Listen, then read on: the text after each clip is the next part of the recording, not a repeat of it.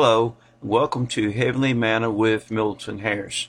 Now, in today's broadcast, we're going to let you listen to a message delivered in our evening service at the New Bridge Baptist Church out of Psalms 117 entitled, A Call to Worship the Lord. Psalm 117, O praise the Lord, all ye nations. Praise him, all ye people. For his merciful kindness is great toward us, and the truth of the Lord endureth forever. Praise ye the Lord. Tonight, this is the thought, a call to praise the Lord. And this psalmist here, as we said, it is the shortest of the Hebrew psalms. This psalm, they say, is placed right in the middle of our King James Bible. This is the middle, right here. If you go before, and then you go after, but this is the middle chapter in our Bible. Well, this psalm is a messianic, it is a millennial, and it is a missionary psalm. Paul quoted this psalm when he was talking about the Gentiles there having a relationship with the Lord. In Romans 15:11, he said, and again, praise the Lord, all ye Gentiles, and laid him, and that word laid there means to praise. So praise him, all ye people. So Paul, when he was talking about that in Romans chapter 15, there about the Gentiles being honored and able to praise the Lord and being part of the people of God, he quoted this psalm. He quoted from this psalm there, praise the Lord. And so just a couple things right quick we see in this psalm. First, the request to praise the Lord. There is a summons here to praise. He said, oh, praise the Lord. And then he ended this chapter, praise ye the Lord. So in this, there is a summons for you and I to praise the Lord. And as Paul pointed out, we as Gentile people, we ought to really praise the Lord because at one time we were on the outside looking in.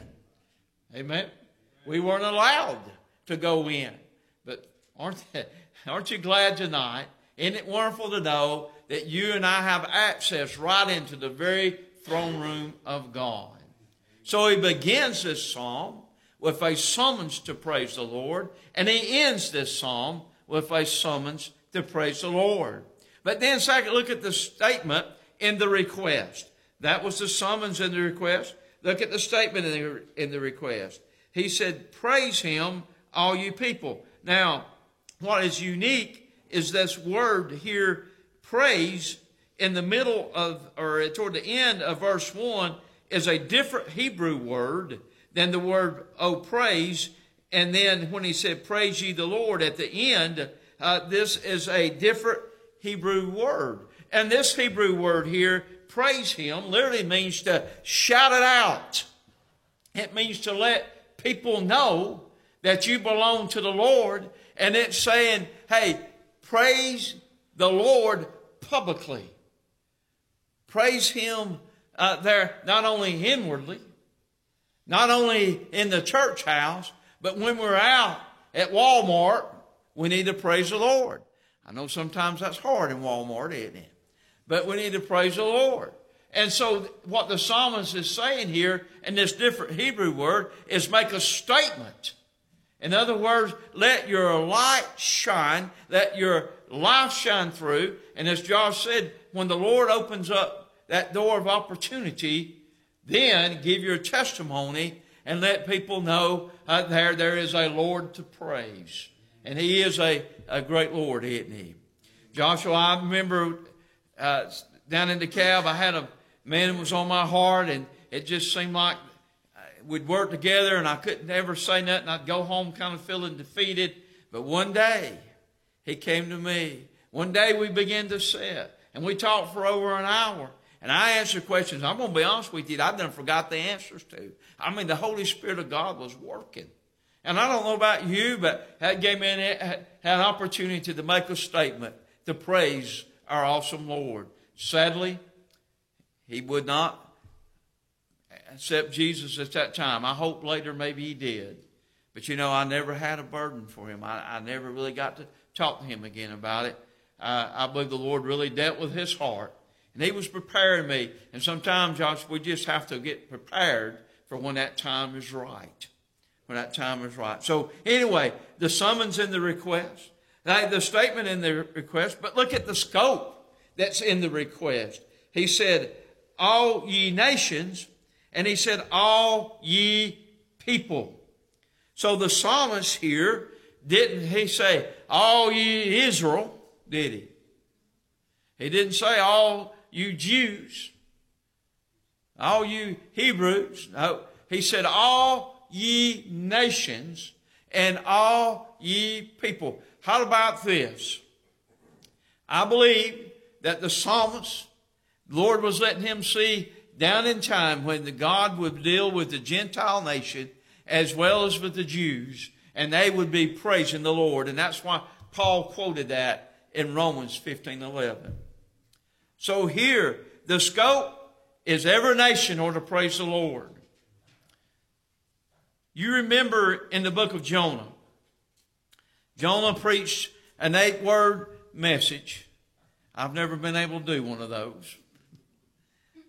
But he did. And a whole nation from the king on down repented. And actually the leader called upon the nation to repent and get their heart right with God. And God spared the nation.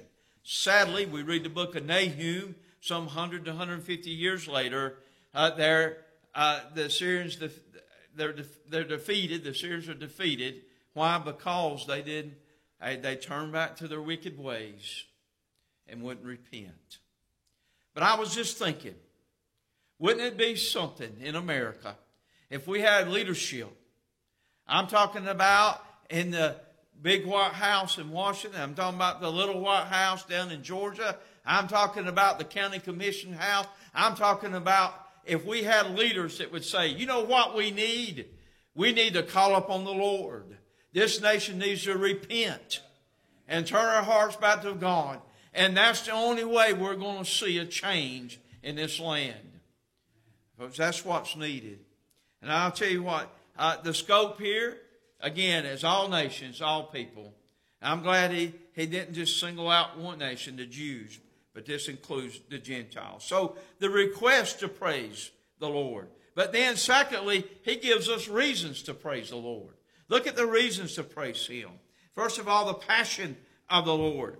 He said here, for his merciful kindness is great toward us. So first of all, in the passion of the Lord, we see the graciousness of the Lord in his merciful kindness. You know what this demonstrates? This language here demonstrates the love of God, right? For God so loved the world that he gave his only begotten Son. Aren't you glad? Yet, hey, when we were yet in our sins, Christ died for us. Why? Because God loved us and because Christ loved us. This demonstrates the love. This demonstrates the grace of God. Aren't you glad there is the saving grace of God? For by grace are you saved through faith and not of yourselves. It is the gift of God.